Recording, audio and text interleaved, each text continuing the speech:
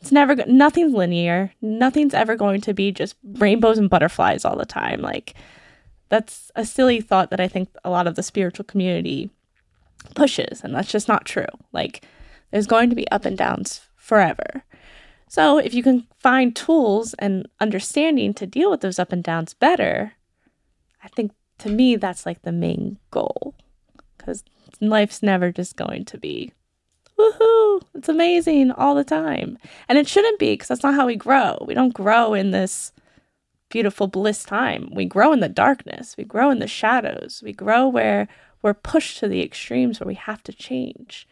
So there's a lot of dynamics, I think, that play into that. And it's where I'm very passionate in trying to bring awareness to, because I think that's a big part of the medicine and everything.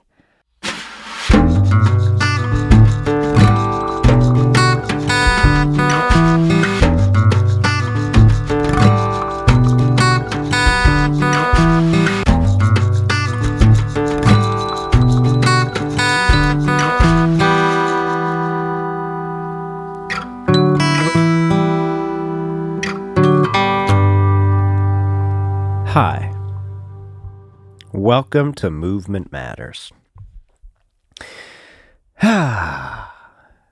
This is a very refreshing episode. This is a refreshing episode. I, in many ways, originally wanted to start a podcast to highlight the richness of everybody around us. I'm sorry if you can hear that playing in the background. It's a gorgeous day, and we record near an airport, and people like flying, and it's fun to watch, and you get to hear it. So I'm not sorry, I guess. This podcast, it's really grown into something more than was originally intended, and that's good. At least as far as my original intentions, because it did start with a partner. But my original intention was always to connect deeper with the people around us. Thinking, first and foremost, let's have something that's focused on the local level. You know, we've literally connected with people internationally with this podcast. And I can explain to you how, if you're ever curious, because it's pretty easy, actually. The mechanics of how to connect with people internationally are pretty easy, and we have some more relatively big, if you will, international guests coming on throughout this year, since we're still only in the first half of this season. The goal for this season is to go the entire year, by the way. And as I've mentioned, then repeat some people, if you will. We'll go at least until the holidays, so to speak. So quite a bit of time left before we start repeating anybody. But anyway, the intention for me, in part, was always to connect deeper with those around us. And I've been able to do that. You hopefully have been able to do that because of this. And this is an episode where we are simply doing that. So Amma has been coming to Koru with her boyfriend Steve Service. Steve and Nick, as you know. Shout out to the Service Events, one of the 6 sponsors for this show. And I've gotten to know her a bit. I can tell that I could tell prior to us doing this podcast that, even though we haven't become like close friends, if you will, there's a lot that we could connect on, and a lot of value in connecting with her. And there's a lot of value in connecting with everybody, of course. But it was obvious that for many reasons, it'd be worth doing a podcast together.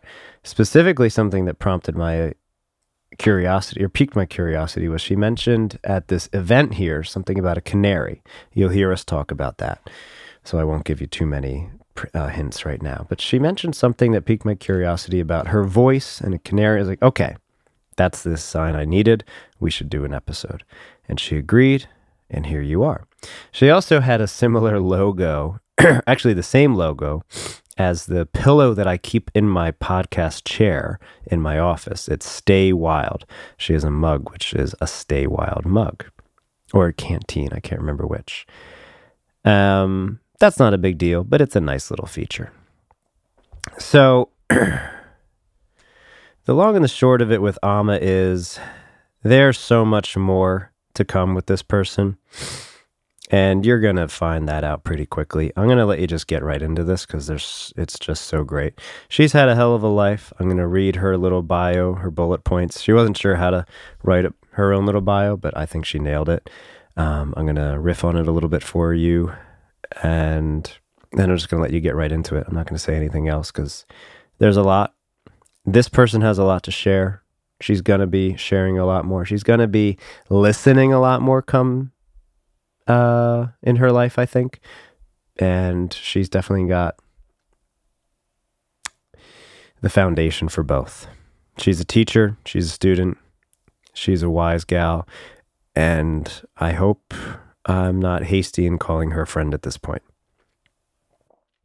So with that, here's Amma's little bio, and there's a lot more to come with her.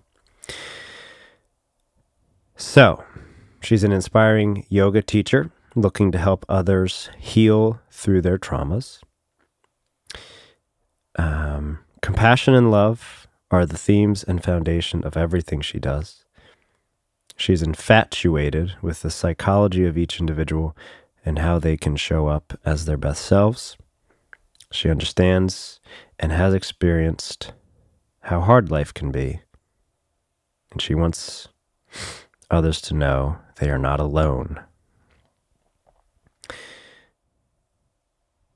Being the reason someone smiles during the day fills her cup, and community takes you further.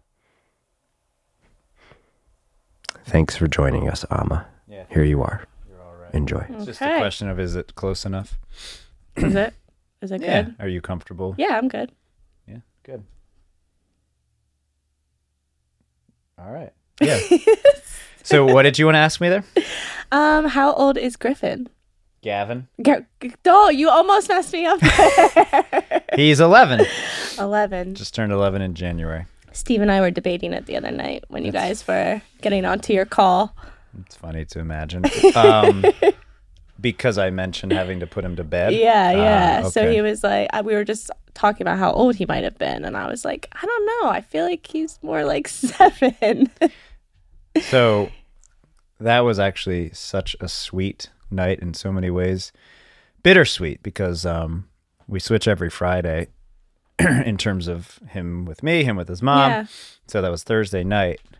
And the call was early enough that I didn't expect this to happen, but I'm not surprised because it was a long week for both Griffin and me. I get off the call and he is literally lying on the floor, all bundled up in a blanket, not in bed, but he got off of our little sofa. We actually don't really have a couch or anything. We spent a lot of time on the floor. He literally lied himself down, got on the floor, no pillow, because we've been talking about that, because his neck actually, that's a whole other story. And I walk back in. I'm actually yelling to him after we got off the call that I'm coming, and it was only like 8:30, and I don't hear a reply, and he's there sleeping on the floor. Oh, just waiting for you. Yeah, it's pretty damn cute. That is so cute. Yeah. See my eyes tearing I at do. that? I can't stop. Okay. We're I good. do. Just the imagery there made you tear up. Yeah, it just got me. Well, he's a very sweet boy. You would I don't mind sharing some of the backstory about how he came to be, but we can get into that as we go. It's definitely unique. It's definitely, I think, something you especially would appreciate, given what where I suspect this could go. I always like to qualify that I intended to become a dad. His mom and I intended to parent together. So you are literally crying. I Do you know. want a tissue? Maybe. Yeah. Here. It'd actually be easier if you grab it. All right, I can there. do that. Bring the whole box over. This is going to be a tear jerker. Stop. My nose, my eyes, everything. What are you doing to me, Colin? Oh, there's the last Let's just one. pretend it's the allergies. Actually, I saw Riss yesterday, and her allergies are driving her nuts. So you can pretend it's that. All right, I'm good with that. Though Yeah. Griffin's really making me tear. Have you met him? I haven't. I haven't met him Really? yet. All right. I don't know if Steve has either. I'm trying to think. Probably not. He hasn't been to like any of the events here, right? No, not yet. Maybe we'll fix that though. Yeah. All in good time. I'll show you a picture at the end. You've seen pictures? I've seen pictures Okay, of him. Yeah. He's a cute kid. So the funny thing about his neck, we went, what is today? Tuesday, right? Not 2 days ago, but the Sunday before, we went to a water park. Do you know did I talk about this at all with you? Mm-mm. It's called American Dream. It's literally like a big new mall near New York City. And honestly, it was actually so fun. Yeah. So much fun. One kid, though, literally got a concussion. Another kid probably got sick because of something stupid he ate. Griffin was fine, except I'm not kidding about the concussion. There was a ride that was literally just like you're being flushed down a toilet. And the kid, Poor kid. well, he didn't do it right. He didn't hold his head. How old was he? Same age. Okay, so okay. kind of, and you needed to hold your head. So Griffin didn't hurt his neck with the rides, and thank God. You could see how people could get hurt there, but it was actually very safe and fun. And yeah, if you're not careful, clearly you can get a concussion, but that's true of walking down the street. Blah, blah, blah. Anyway, a couple days later, just last week, he hurts his neck brushing his stupidly long hair. And because there was a big knot, and I guess he was forcing it through. And then he comes out of the bathroom and he's like in pain. Oh, Yeah. poor kid. Right. So that had to do with the whole lying on the floor thing. Fair enough. We were spending a lot of time. He's actually letting me do some body work on him, which was really cool. So it was a big week. It started with that trip to the theme park, which was not a normal thing for a Sunday. Needless to say, I think we both went into the week pretty tired because of that. Sunday trips like that are dumb if you're not off on Monday, at least for me. And I went at it. I played like one of them. Are you So, into water parks? Isn't that what being or having a kid's all about? Getting to relive your childhood? For me, it is. And then learning more again, continuing to learn. And hopefully someday that's true of grandparenting as well. Maybe even great grandparenting, who the hell knows? But excuse me. I ran around like one of them. Are you into water parks? Oh, yeah. Yeah. This Love the place was water. worth going back to. What was it called again? American Dream, some subtitle, but it's the water park. Okay. So it's a crazy Never name. heard of it. It's kind of a creepy name, but yeah. Okay. Well, No creepy vibes, though, right? no, I just think of the American Dream as kind of a creepy concept. Yeah. That's It's kind of a weird name for a water park. well, it was the name I think of the whole complex. There's a amusement park. There's literally a Oh. big mall. It's this new place right outside of New York How new City. is it? I didn't find it. A friend, one of the like school group friends, put it all together. I didn't do any research on it. Okay. I honestly thought it was going to be like really trashy, and I wasn't even looking forward to going. I did so little research. I was like, yeah, we'll go because it'll be fun for the kids. And it was really, really fun, and not trashy at all. Good. So, yeah. All right. We'll So have I to think check it very out. new, but I don't know how new. Okay. Fair enough. Yeah. We'll have to check it out. I would gladly go back, especially with a group of adults. I think it'd be a lot of fun. Seriously. There's a 13-story drop for one of the rides. Yes. I hate that kind of stuff. I did it. Did your stomach go in your heart? No, you just No? got a bad wedgie. Okay. I would do that. I was surprised I did it. Yeah? And it was fun. Did Griffin do it? Nobody else did it. Nobody else Couldn't did talk it. anybody else into doing it. Wow. And understandably so. First off, you have to walk all the way up there, and you can tell that you're on a wobbly platform at the top, which is on its own. Exactly. And then in order to do the ride, you have to step into what is this, best described as Tim actually gave me this imagery, a phone booth, and they close the door. So you have to be willing to handle that for a few seconds. So heights and claustrophobia. Bingo. Yes. What else is on the list? Then willing to allow the floor be pulled out from underneath you. And what, you just fly into You water? literally just fall. So they get a 3-second countdown, and then boom, the floor comes out from underneath you, and you just fall straight down. And what, into like how deep of a pool? No. No It's a pool? slide. Oh, it's a slide? It's a slide. And surprisingly, you don't. I mean, it's like 4 seconds long. No, well, I would assume, yeah. So you don't feel much. You just realize you have a wedgie after. It's mostly about the fall. Okay. The floor. You have to be willing to stand there and trust it, and the floor coming out from underneath you. It's a lot of anticipation. Yeah. It's too much for me. Do you think Steve or anybody would do it? Yes, They would do it, yeah. yes. Well, They jumped out of planes. They I love don't know if that I could stuff. do that. I don't know if I could do that. I couldn't do that. I'm not a height person. I find it's all arguably dangerous, but yeah, the skydiving thing. Do you know Nico and Erica? Vitality Yes. Fit. Yeah. He used to I don't know them well, but He used to be like a active what are they called? Parachuter. okay. Like he used to do it out in the West a lot, and there was an incident where like he almost died, where he was like, "I'm done, I'm not doing this anymore." Yeah. Sorry, Yeah. Nico, telling your story. But No, yeah, that's good. I'd like to get to know him. We've connected briefly because of their food. yes, They do yes, the kitchen, right? Yes, yeah, yes. yeah, and I've eaten some of it. It's really good. Yeah, But that's exactly it. It's like, especially as a parent, like this doesn't seem worth it. Like maybe if Yeah. I didn't have a kid. that's a valid point. Yeah, I could tell like that slide's not a danger. You know you're gonna make it out. But the kid factor, being a parent, like, no, I wouldn't do that. It's a whole different perspective and responsibility. Yeah. Seems a little, yeah. Well, if Yeah, you I change wouldn't your do it. mind, I know the boys will say yes. I don't even want to. I don't even, No? yeah, especially after what you just said about Nico. It's scary.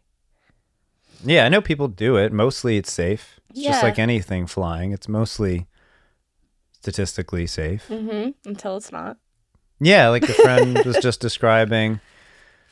I don't mind saying this because one, they're not sponsors, and two, they deserve it because I think they've had issues before. Volkswagen, this one new Volkswagen, the brakes just stopped working in my friend's car. Really? Yeah, it sounds terrifying. That does sound terrifying. It almost makes me not want to be in a Volkswagen. So.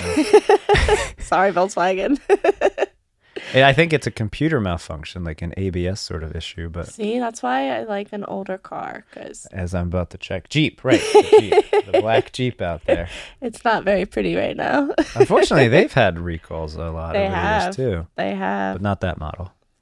Just my radio. So Well, you like to sing, so it's okay, it's right? good. I like the quiet too, so I just ride around in silence all the time. Wow, good But for you. I also don't go that far. So like all of my trips are like 10 to 15 minutes usually. Yeah. I don't have to go far. So I enjoy the quiet. You're not off-roading in that thing? Not really, no. Fair enough. I'm glad you enjoy the quiet. That's a skill to enjoy the quiet. Yeah, Steve and Nick will make fun of me a lot because they'll come home and the TV won't be on. Like I'll just be sitting writing or something. Like I really enjoy my alone time and quiet time. It goes a long way for me. I believe you, and it makes sense from the persona that you, well, the presentation that you have. Well, I'm glad it all aligns.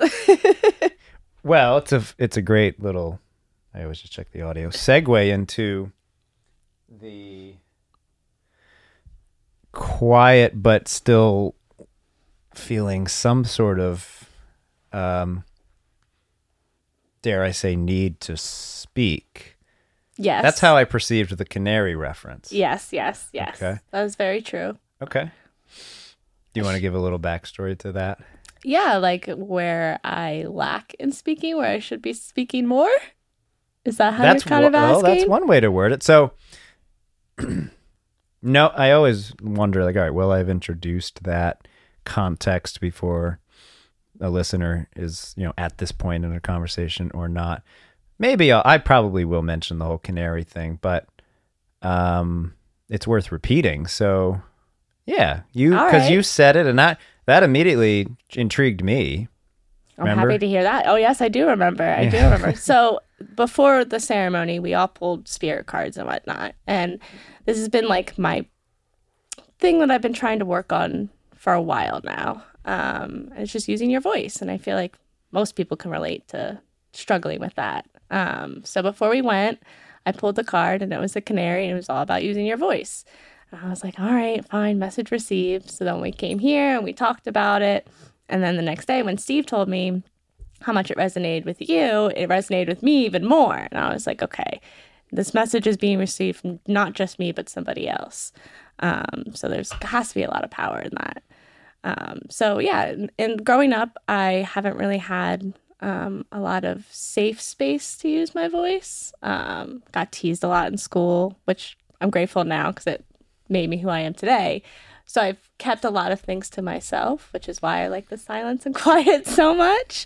But honestly, since meeting Steven, he's really helped me have a safe place to use my voice. And through that, I've just expanded more and more and more. So I think everybody needs to use their voice. I think that's one of the most powerful tools that we have. Just, I don't think we're taught how to use our voice all the time.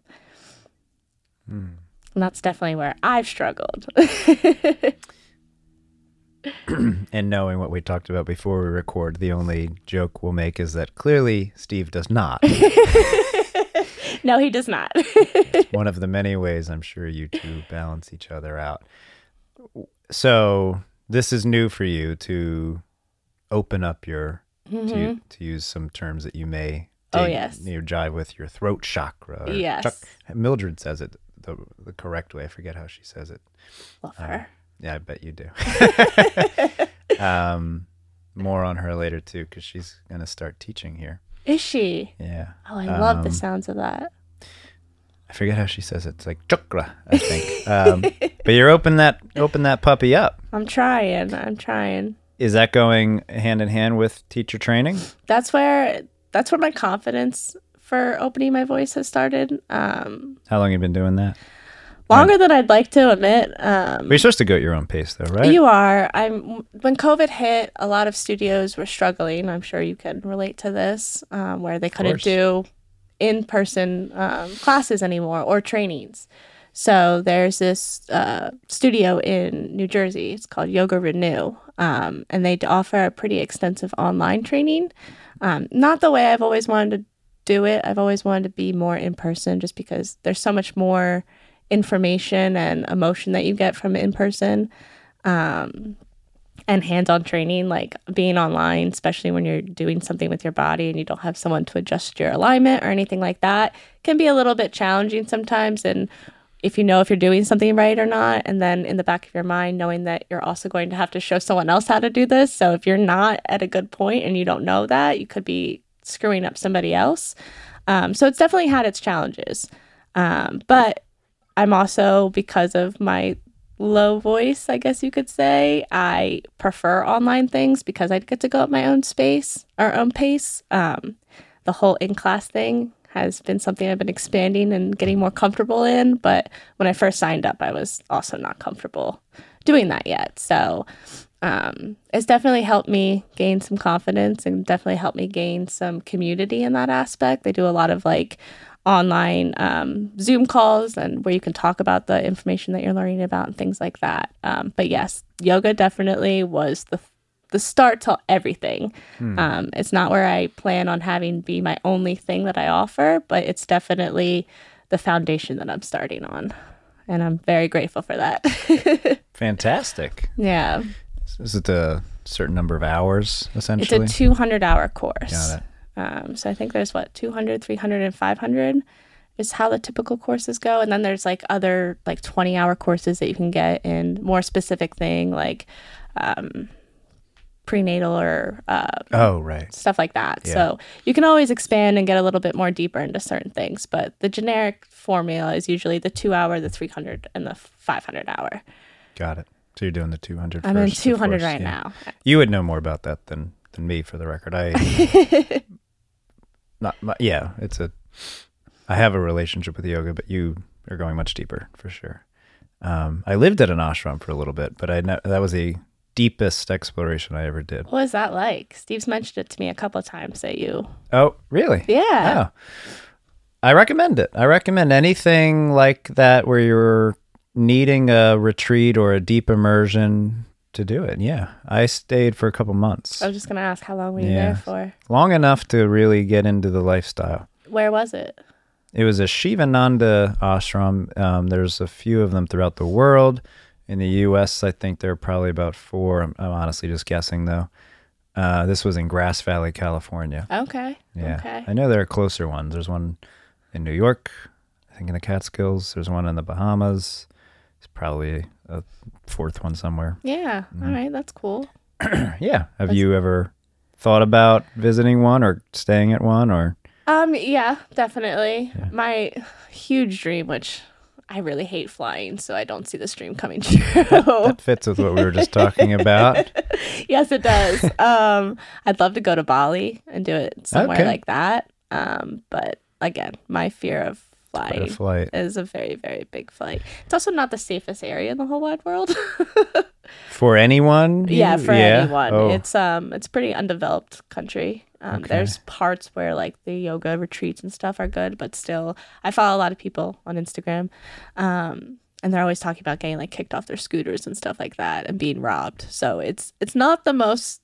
So if you stay in a certain bubble, maybe it's Yeah, it's like like if you were to go to Mexico or something, you have to stay on the retreat center, the what's it called, all exclusive area. Sure. Yep. If you go any further, The resort mostly, Yeah, resort. especially the resorts. Oh my, I have a story about that. That's the word I was looking for. Oh yeah, yeah, yeah. Like in the Yucatan near. Yeah, Yep. so if you travel outside of it, it gets a little bit more dangerous. I have quite a few Mexico stories, but I get it. Yeah, maybe Costa Rica would be easier, right? That's probably a similar Oh yeah, kind of 100%. experience. Steve and I have talked about that a lot too, because we're really trying to go do ayahuasca. Oh geez, of course you are. Doesn't that fit the bill? Why? Well, do you know about me with that as Steve? Because I don't know what Steve and Nick and I have. What you've Talked all about shared how- and what gets translated. No, have you done it? I have. No, yeah. I did not know that. Yes. How was that experience for you? Well, to bring us back around, it is literally how I became a father, Really? to say the least. Yeah, so that's getting really personal. So, and it's not something I haven't kept a secret. That's not like I haven't been public about it before, but yeah, we intentionally drank ayahuasca at a very organized ceremonial setting in 2010. In fact, last year was a bit of an anniversary in that it was the same kind of spring in that my birthday is April 4th, and in 2010, April 4th and Easter Sunday were the same day. That was the same last year, April 4th and Easter Sunday, to whatever extent that matters. It seemed like it mattered at the time, and it kind of seemed like it mattered last year too, because last year was a big reshuffling as well. Needless to say, that Saturday, April 3rd, in 2010 is when we did the ceremony. And the next day, Griffin's mom and I talked about becoming parents together. Wow. And we talked about it for a little bit, and eventually we decided to do it. And that's how it happened. Is that something that came through the medicine? Yeah, the Yeah. whole idea came then. Yeah, it was literally how it started. That's amazing. So there you go. I love that. So is it powerful? Yeah, it's Life changing, it looks like. frighteningly powerful. I wouldn't go lightly into it. I have literally no desire to do it again. Never did it again. Never wanted to. Not only life changing, I think it's extremely important to do carefully, no question. Yeah. There's a funny movie that came out.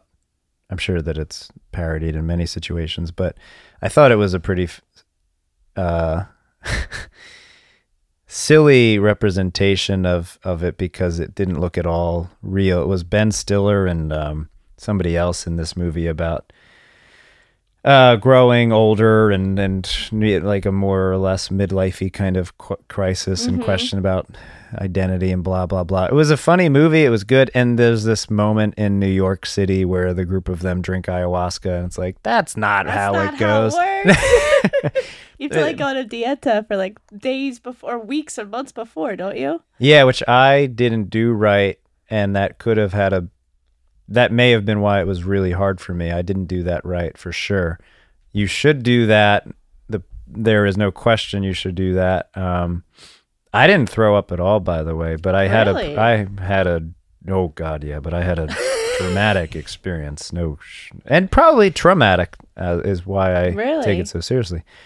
Yes, I'm willing to bet that I don't know if it's fair to say, it's sort of irrelevant at this point, but I mean, it obviously changed my life just in terms of wanting to become a parent, but more specifically, yeah, I think it was a very dramatic restructuring of my brain, my nervous system. I was tempted to call it brain damage, but I think that's wrong. I hit my head though. And I think ultimately it's hard not to look at it with this like really sort of, dare I say, spiritual lens. So I don't really think about it in any negative way. Okay. I definitely wondered for way back. I mean, I was 23.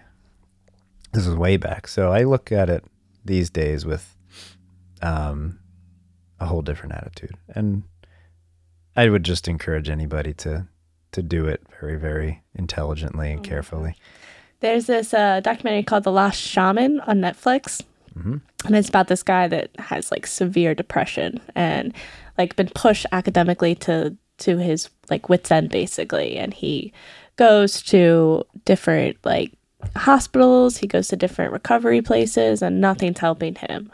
So he goes on this journey looking for a shaman to do ayahuasca. And throughout his journey, I think in Peru, there was one that like somebody died during it. So yeah it's not just like taking mushrooms with your friends. Like there's even that could be dangerous. That can be too, but it's so much more potent, and you really need to know who is facilitating it. And none of this should be taken lightly. None of it. It's incredibly irresponsible for anybody to act like it should ever be recreational. I don't even think pot is safe for some people.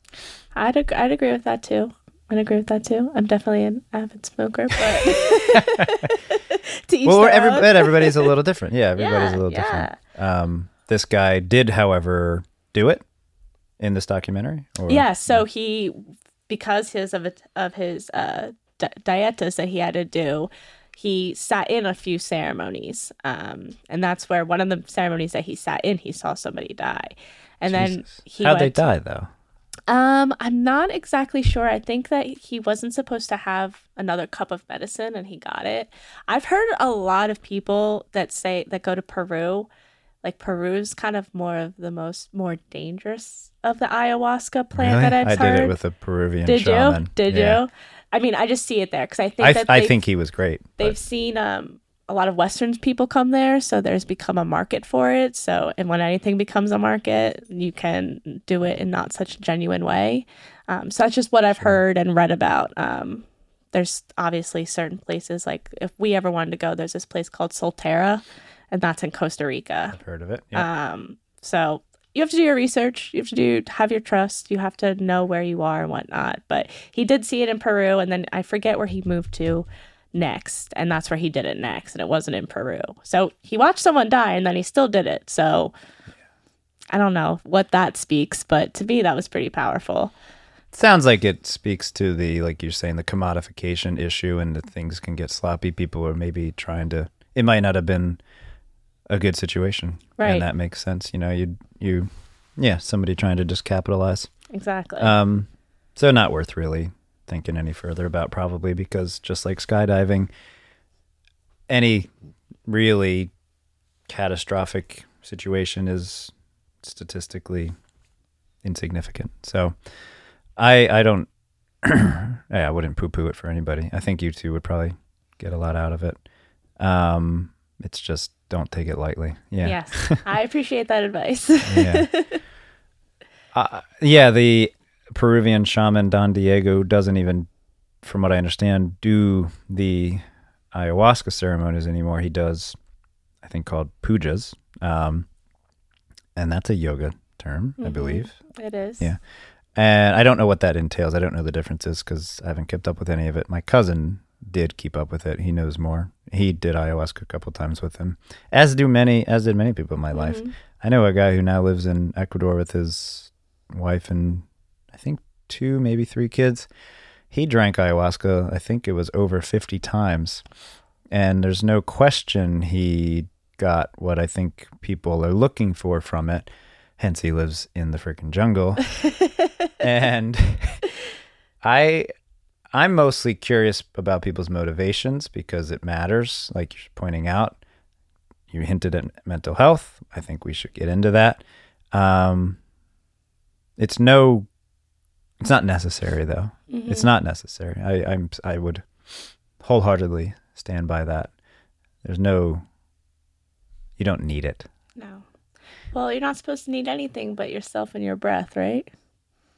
So I was about to say, thank you. Literally, the best part I got, I mean, aside from Griffin, which was obviously, hope it doesn't go without saying, a blessing, changed my life. Who knows where I would have been had I not done that. Hence, I can't look at it without any kind of like mystical attitude. I'm like, I don't know where I'd be without that. So, and I like where I am. So the shaman, there are 2 very, very important songs that stuck with me, or things that he said. There's a lot that stuck with me about how he was, with all of us and with me in particular at times. Some really, really poignant details. But he sang a song, literally the lines were, he sang it like in Icaro. I mean, a lot of them were in, other languages, of course, but this was not. It was, life is so simple, you just have to breathe. Wow. Just sang a song, and that was it. That was the whole song over and over and over, and it was a very unforgettable song. Life is so simple, you just have to breathe. Good song. It worked. It stuck with me. And the other thing he literally said at the end, I'm not going to get this completely right, but he, of course, drank a lot to be prepared as a shaman, and he was talking about his experiences and how one of his teachers at one point said to him, and he was relaying that to us, that wanting to drink this medicine means you're either the most courageous, you're filled with courage, you're the most courageous human of all, or you're absolutely insane. And he said, or maybe both. And I think he's right. So, and I think he saw it as both. But insanity is a tricky concept. Courage is needed. If you don't have it, you better, especially for that. But yeah, the insanity part's intriguing because you just hinted at the need to just breathe, yet there is an attraction to it. And I think I understand the attraction to it, just like the attraction to the cacao on Saturday, the attraction to you and THC, I'm guessing. There's no... Yeah, why is it attractive? Because if it is just, if breathing was it, why are these things still attractive? That's very true. Well, I think that goes into your statement about mental health and how we all have either substances or outlets that help us feel more safe in our head, so we think. But in the actual reality, is it anything that you actually need? Or is it just your breath? I don't know. I go back and forth. There's a very spiritual aspect that you can look at things. And I think that that's a very spiritual aspect. All you need is your breath. But in reality, we need a lot more, or we want a lot more as a human. And I do believe that there is this line of being a spiritual person and also having a human experience.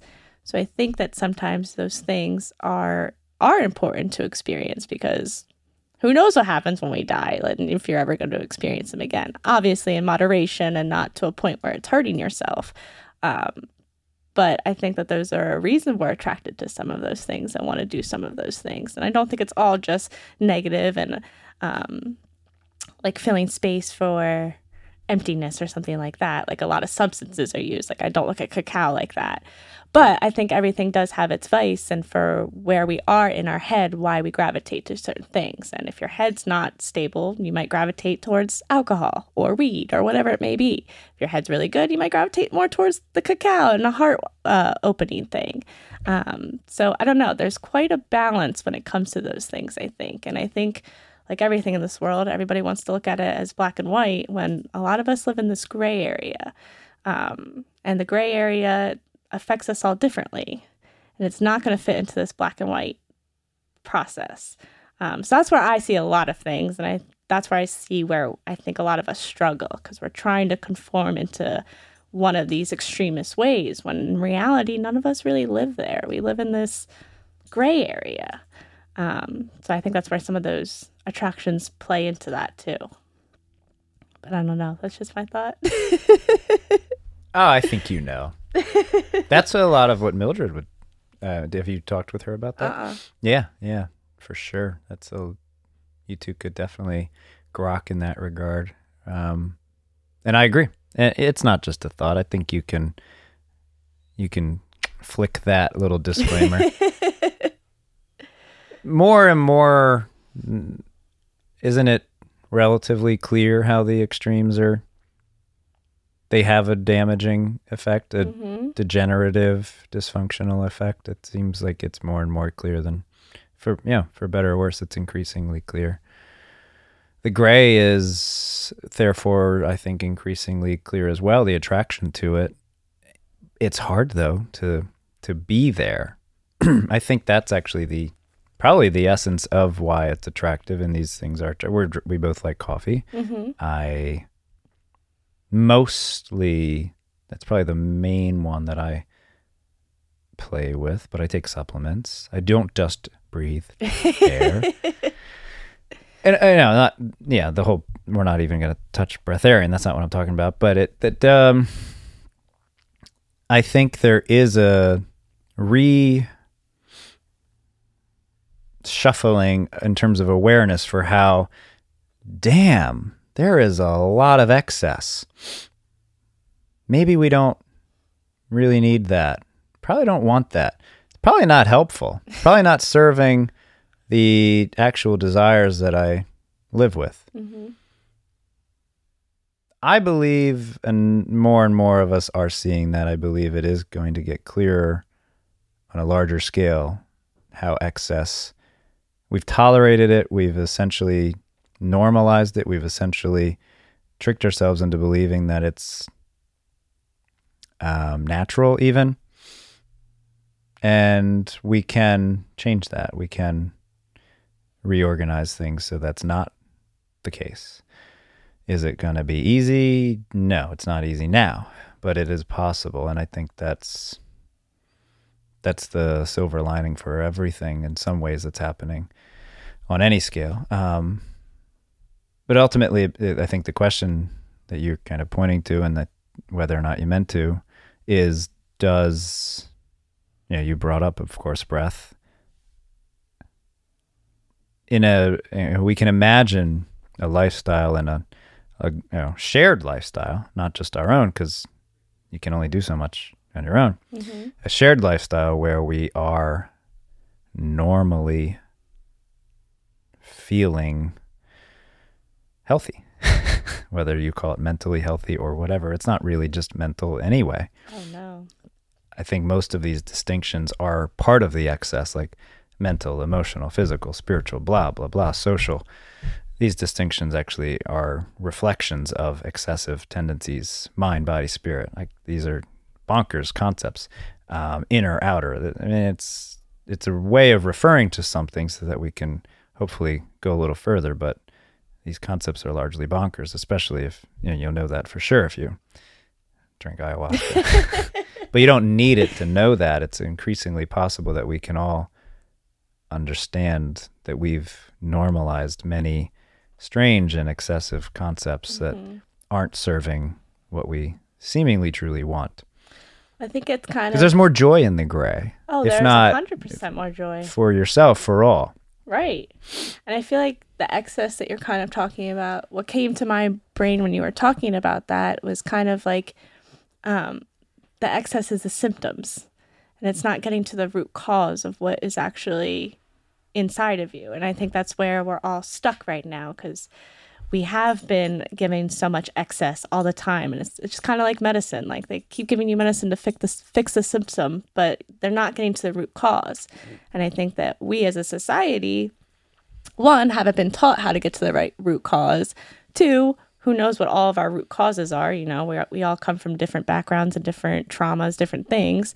So it's hard to relate to each other sometimes because we're so unrelatable to ourselves. So instead, we indulge in all of this excess stuff to try and find some kind of way to have an identity in a way, instead of just going deeper, because I don't think any of us were really, I shouldn't say any of us, I think majority of people weren't taught that, especially in the world that we live in today. We've been taught to keep grabbing for more and more and more stuff. I don't know if that kind of goes on to what you were saying a little bit. But that's why, especially with the way the world is right now, I'm so adamant on people healing and understanding themselves. Because if they can't start there, all these outside bigger problems are going to be so much harder to understand if we can't even understand ourselves and why we react and do certain things. In the same aspect, though, I think our nervous systems have been programmed to be so, I don't know, agitated at certain things that come into play, which gets us further and further away from the root of everything. Now we're just angry at the things that have been triggering us for so long in this excess world that we live in, like telephones, the news, opinions, whatever it may be. And it's easier to attack those things than it is to look inside ourselves. So that's where I think the ultimate healing needs to start, is individually and your emotions. Yeah. I think she didn't say it first, but it makes sense. And Marissa just said it yesterday when we were talking. Freedom is an inside job. And I think I know what she meant, and she's largely right. You know, if people care about freedom, which I know they do, then yeah, you better not ignore, you better start with, or at least make sure it's part of what you're prioritizing, what you're actually truly experiencing, thinking, feeling, and why. And, you know, I just pointed out that inside outside isn't a real it isn't a distinction which serves long term, but to your point and her point as well, you better not be hasty and only focus on what's going on around you. You better pay attention and observe yourself. And that's why awareness truly is the only thing that will work. Awareness being an inherently, to me, integrative word and concept for all of this. This being the reality that, of course, too much pavement has an effect, and not just on the ability for, quote unquote, the environment to flourish or thrive, and for trees to do their thing, but for us to live. Of course, too much of this has this effect. Of course, too much of this has this effect. Understanding cause and effect pushes you to, think of karma. Of course, I'm oversimplifying certain narratives and concepts there, but awareness is the only tool, really, I think, that works in every situation. And I would say, in that regard, we don't know what the root cause is, and I don't think we need to. I actually think trying to find that is to some extent, just a maybe fun thing to play with, but not really worth it, in that it wouldn't result in, it would only be beneficial if it resulted in more awareness. And awareness to me is most attractive in that there's no ending. You're not finding a solution that then ends everything. So if we're hypothetically thinking of a root cause as a means to an end, forget it. Yeah, no, that's a good point. But understanding ourselves, which we are capable of more now than ever, seemingly, with more and more awareness, with more and more intelligence, with more and more wisdom, understanding certain patterns makes sense to me. And I think one of the primary, really maybe the primary one, but one of the at least 2 or 3 primary ones is believing in separation.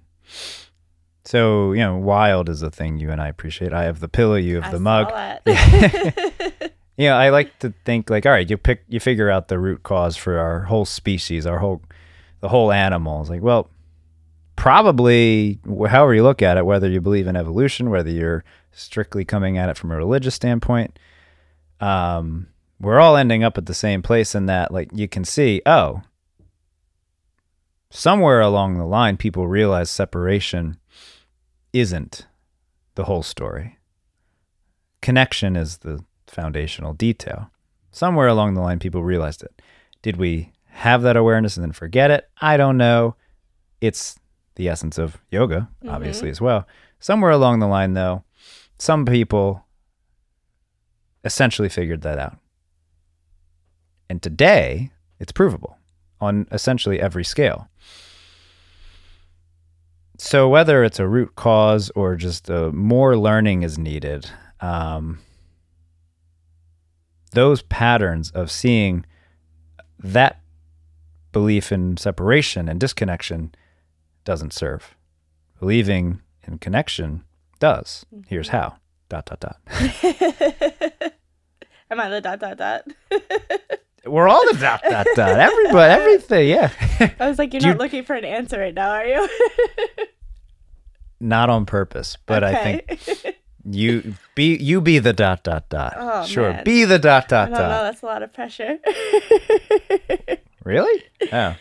Well, I think we're both. I mean, I'm getting a lot. Contributing to the ... Yeah. I hear you contributing. You feel pressure. Why do you feel pressure? I don't know. Okay. Well, I'm only surprised in that you've already, to me, the canary's been quite present, so. Oh, well, that's good.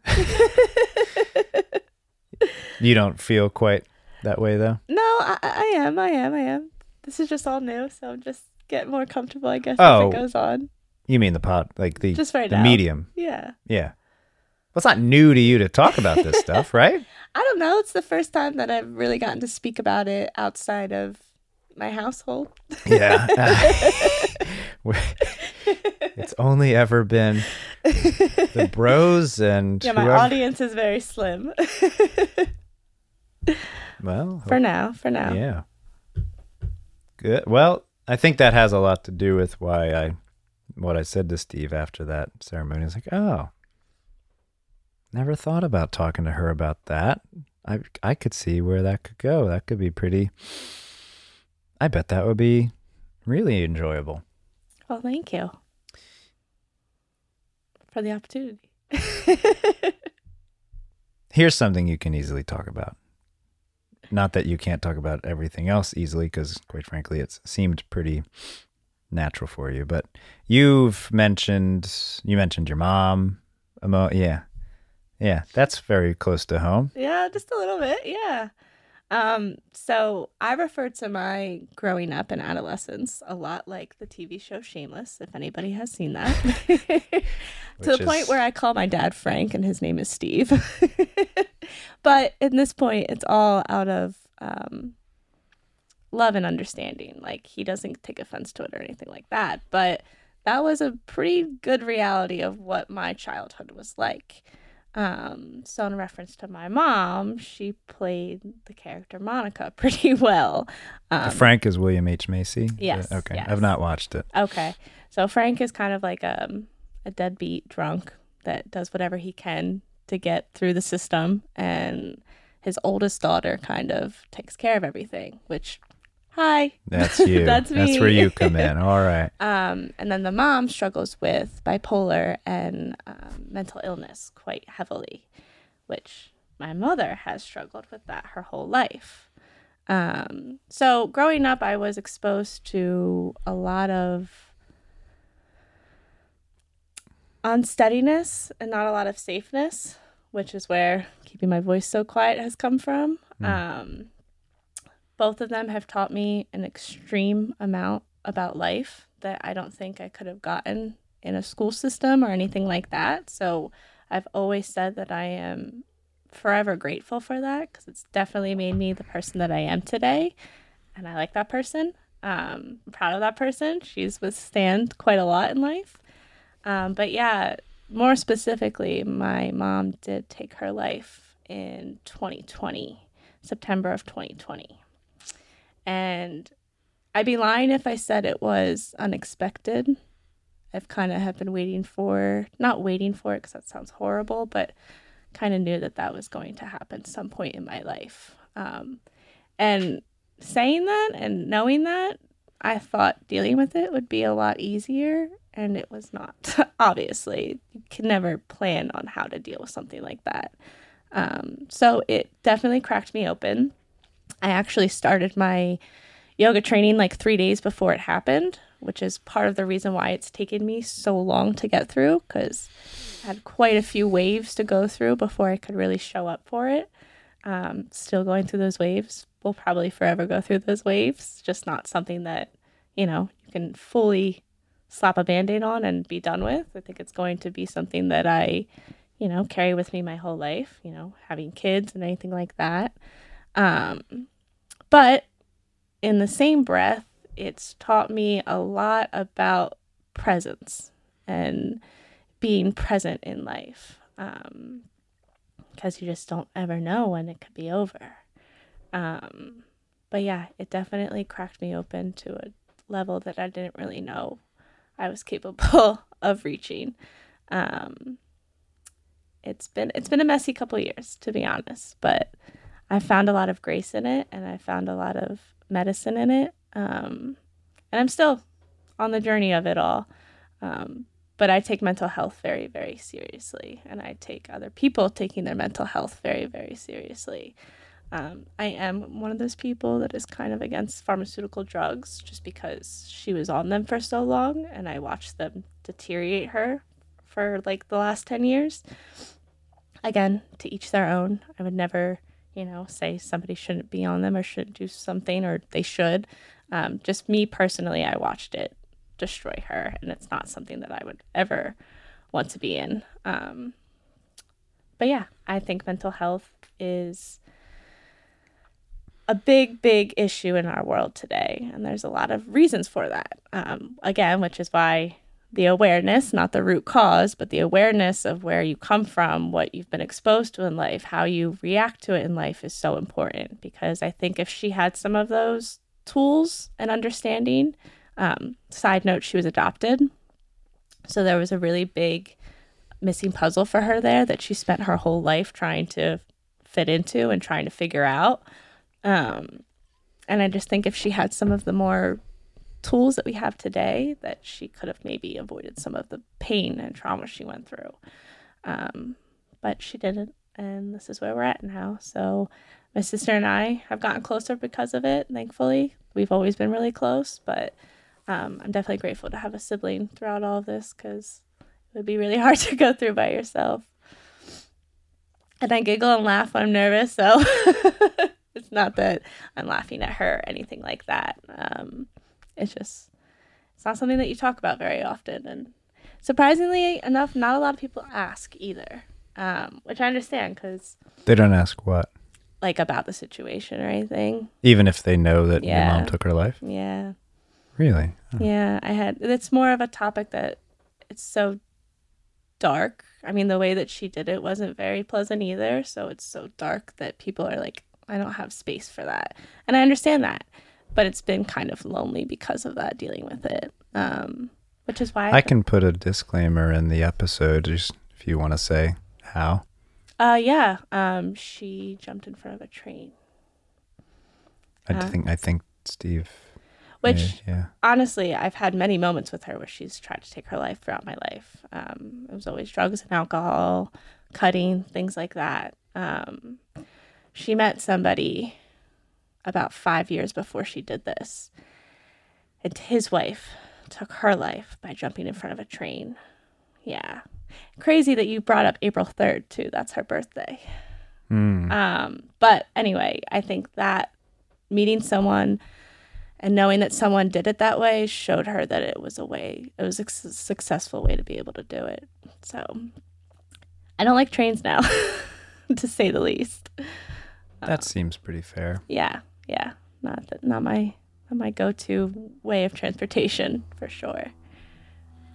It's weird, too, because... Well, it's literally been less than 2 years, so I would think you've got quite a bit of time before a train doesn't have that kind of trigger for you. 100%. 100%.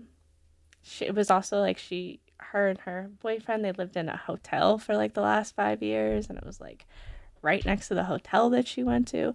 It's crazy because there's so much in the unknown. Like, I talked to her that day and had no idea. I mean, don't get me wrong, we didn't talk all that often because of all of her mental stuff. It was really draining a lot of the time to talk. But I talked to her that day and had no inclination. I talked to her boyfriend that day, had no inclination. And then I didn't find out until the next morning after it happened. My grandparents didn't even call my sister and I the night that the cops showed up. So I have this like curiosity, I guess you could say, of how and like when, and not how it looked, but I think both my sister and I have talked about like we've almost wanted to see it, but you don't at the same time. But there's just so much. You seen like the platform? Yeah. I don't know. I don't know. There's videos and stuff of everything anymore. Oh, Jesus. I know. It's deep. It's dark, but there's so much not knowing is I didn't also... even think of that. It's such a big question. Like, what'd she look like? What was her facial like? Like, I know what her painful face looks like. And obviously she was in pain if she wanted to do that. But, like, there's just such a curiosity of what her state was at that point. And not being able to have that makes it a little hard to cope with. Again, not seeing it would make it any better. My sister and I have gone back on that many times. I personally don't want to see it as much as she would like to see it, but I don't think that that's going to make the closure come any more full circle than it is right now, if that makes any sense. It does, and I can comment on that if you want, but yeah, I'm totally open. Oh, I would not do that. Oh, okay. You would not do it? What do you like? No, I wouldn't look for that.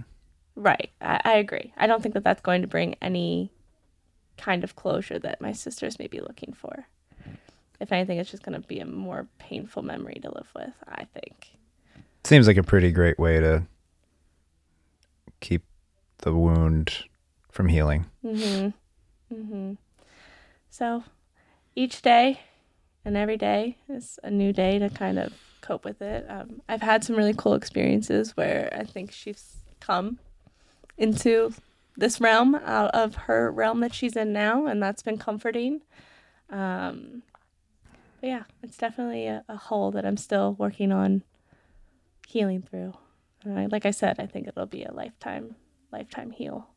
Definitely. And I'm ready for it. There's no question it will be. Like, it has to be. It's been a big wound, too, because she wasn't in my life my whole life. So I have very not weird, but disconnect to the feminine because I didn't have a female person growing up in my life or a female authority. Are you the older sibling? I'm the oldest, So yeah. you were mom. Yes. Oh, Yeah. yes. And I was taking care of a dad that really wasn't able to show up, Right. on top of taking care of a younger sister. And now just learning how to take care of myself, which has been very eye-opening and frustrating in some aspects because you're like, I've been taking care of all these people my whole life. How can I not take care of myself? Or how do I not know myself? I know these people so well. which has brought me to a really big thing recently where for so long I've given myself so much credit for surviving through a lot of the things I've survived. But especially with this incident, there's so much I didn't feel and deal with. And when that happened, that kind of really opened my eyes to, wow, I've just been surviving this whole time and I haven't been feeling through anything. And now I have this really big, heavy weight where I have to deal with it. So in a way, I am grateful that it has opened my heart and eyes open to that, and that there's quite a lot of work that I still have to do internally, even though I thought I was doing a really good job of it all this time. But the work's never over. Well, you are doing a good job. Thanks. It's just, like you just said, doesn't finish. And no, and then there's different levels of it. Yes, of course. And there's no ending. Which can be a little intimidating at times. I believe it's extremely intimidating for the majority of the species. Mm-hmm. But let's not shift back to a macro too hastily. But yeah, you're doing a great job. Working on it. It's never mind her killing herself, just managing all of it had she not killed herself is still enormous. Yes. And, my mom's side of the family and my dad's side of the family are very there and have never really been there. So that brought up a lot of anger. I was very angry for the last year, just because I expected so much more. Like I said, because I always kind of thought that this situation would happen, I had this idea in my head that when it did, that all of these other people in my life would come forward and really finally be there for my sister and I. And that didn't happen. So that made me really, really angry. And I'm still coping with that anger. I basically told everybody in my dad's side of the family and my mom's side of the family to go to hell, basically, because I was just so angry. But I know that that's not going to be beneficial for the rest of my life. That's not going to help me in any kind of way. I watched my mom have so much anger towards everybody and ultimately saw where that got her. So that's not how I want to live the rest of my life. So definitely healing through a lot of those anger wounds that have been built up for a very long time. I think you're allowed to be angry, for the record. Thanks. In case that isn't clear. It seems like an appropriate feeling. Thank you. What's your sister's name? Cordelia. Cordelia. Yes. It's from a Shakespeare play. Oh, right.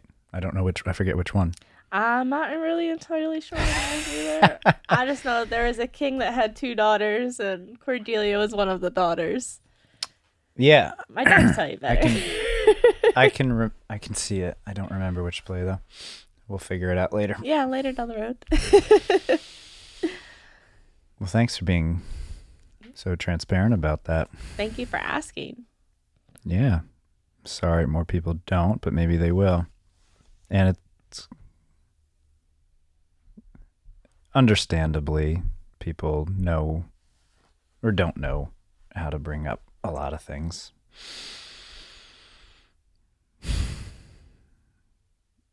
Mental health is a unifying challenge. I imagine people fear talking about suicide in any regard because, well, the ones that don't bring it up, I can imagine there's discomfort around the idea because it's heavy.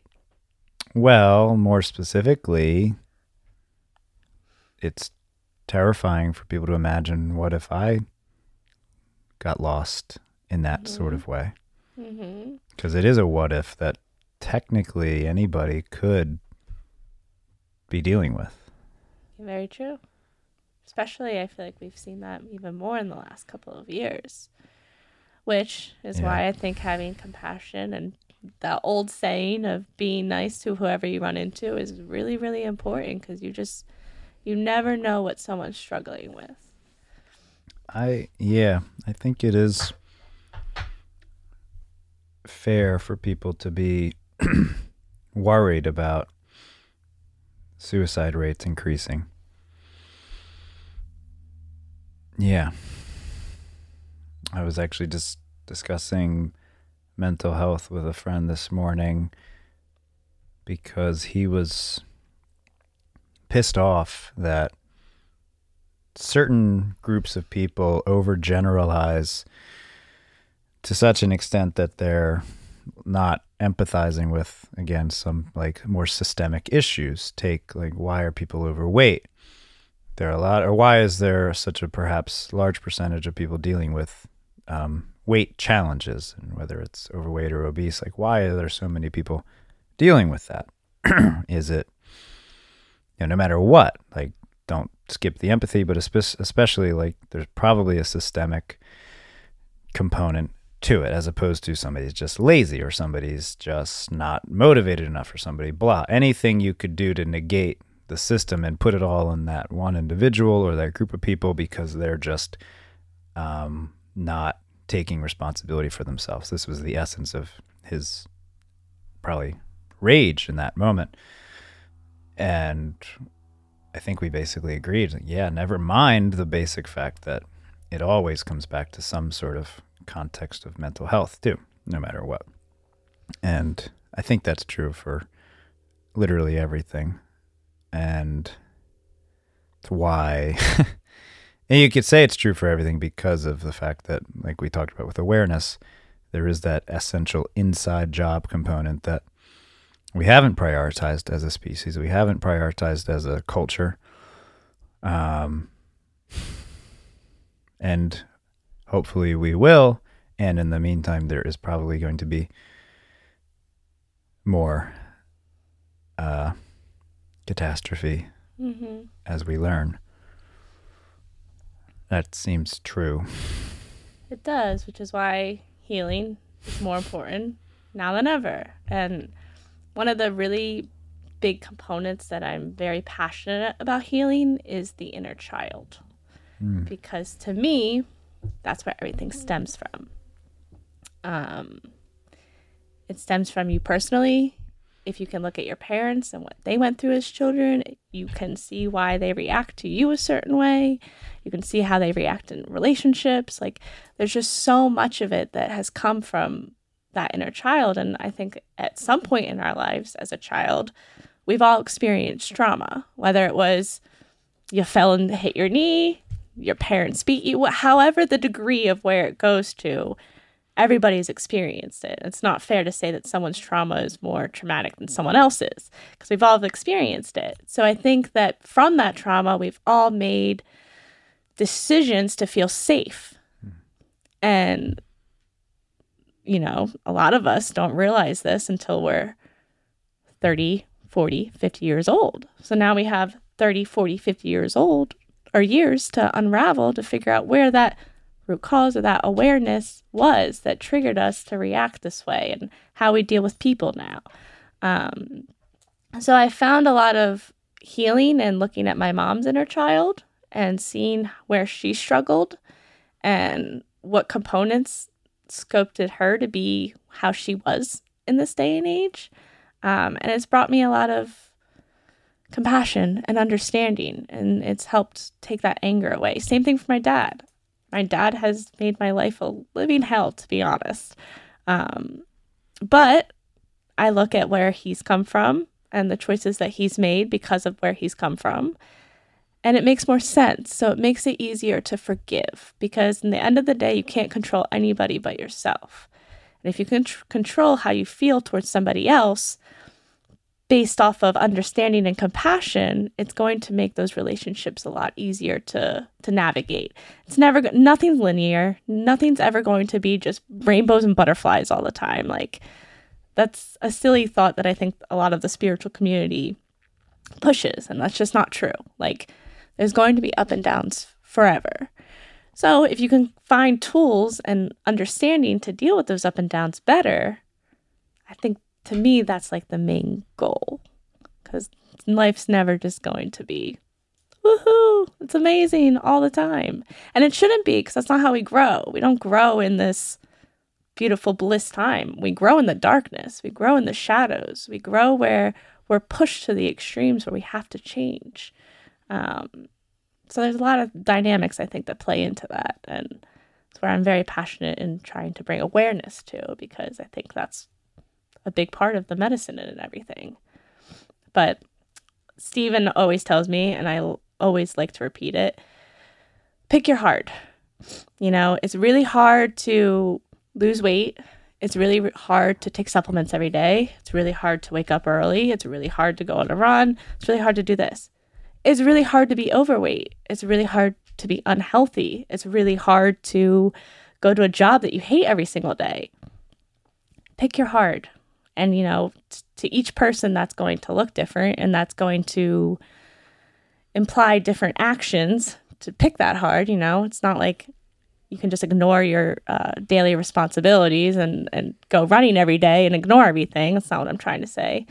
But you do have a choice in what hard you want to be in. And I think healing is really, really hard, but it's really, really beneficial. And you'll find a lot more understanding of yourself. And then if you can understand yourself, you can understand people a lot better, which that's what we're all here to do, is to be a community and to interact with other people. We're social animals. We're not supposed to just be hermits by ourselves and just keep all this information to ourselves. So at the end of the day, don't you want to understand people and be able to communicate with people better? That's how I look at life.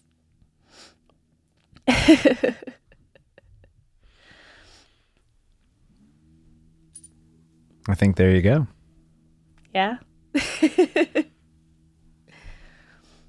What is there to add to that? Yeah. See, there's the canary. There it is. Not that we couldn't continue, but honestly, it feels like a good place. Mm-hmm. I'll echo what you said about, because I think it is extremely, the subtle significance is so, well, the significance isn't as obvious as I think it will be over time, and it's so subtle that growth doesn't end. And more importantly, why would you want it to? It's a very increasingly, again, I think many of these things, as we become more aware as a collective, as a species, as an animal, wanting an ending is crazy. So does it have to? Arguably, yes. Does it have to be as painful, I think, as we've accepted it to be? No. I'm putting a hard no there. Absolutely not. But the need to continue to learn is implicit for being alive, which I think is the essence of what you were saying. Mm-hmm. Of course, ideally, the pain is not so, it's not what we've grown accustomed to normalizing and dealing with, and to the best of our abilities, and sometimes to the extent that you have to tap out. That's not ideally the norm. No, it's not. But growth will never end. Learning will never end. No, and to want it is part of the fundamental, I think, root cause, quite frankly, if you will. But I don't feel like I think I wanted to hear you, and you've been heard. I think we ought to honestly leave it. Well, I'm good on that. I appreciate the opportunity to be heard and to use my canary voice. So canary, yeah, they can be loud, right? They can be. Yeah. Small but loud, right? Small but fierce. Seems appropriate for you. You don't have to be like this thing here. I don't think I'll ever be like that. We'll leave that to Steve. Ah, you see Steve there. I see Steve there. Okay, cool. I love this because of what it honestly brings in the inner child to me. I can see that. Yeah, that of course that spoke to me, but I'm glad you see Steve. I like Steve. You both have quite power behind you. That's how I see that. Well, that's one expression, one presentation of power. Canary. I don't know if there's one on this, but I like the variety of totems, if you will. Yes. I don't know if there's one there, but more importantly, they're all powerful. Even the little titmouse. Hey. Do you know that's up there? It's a cute little guy.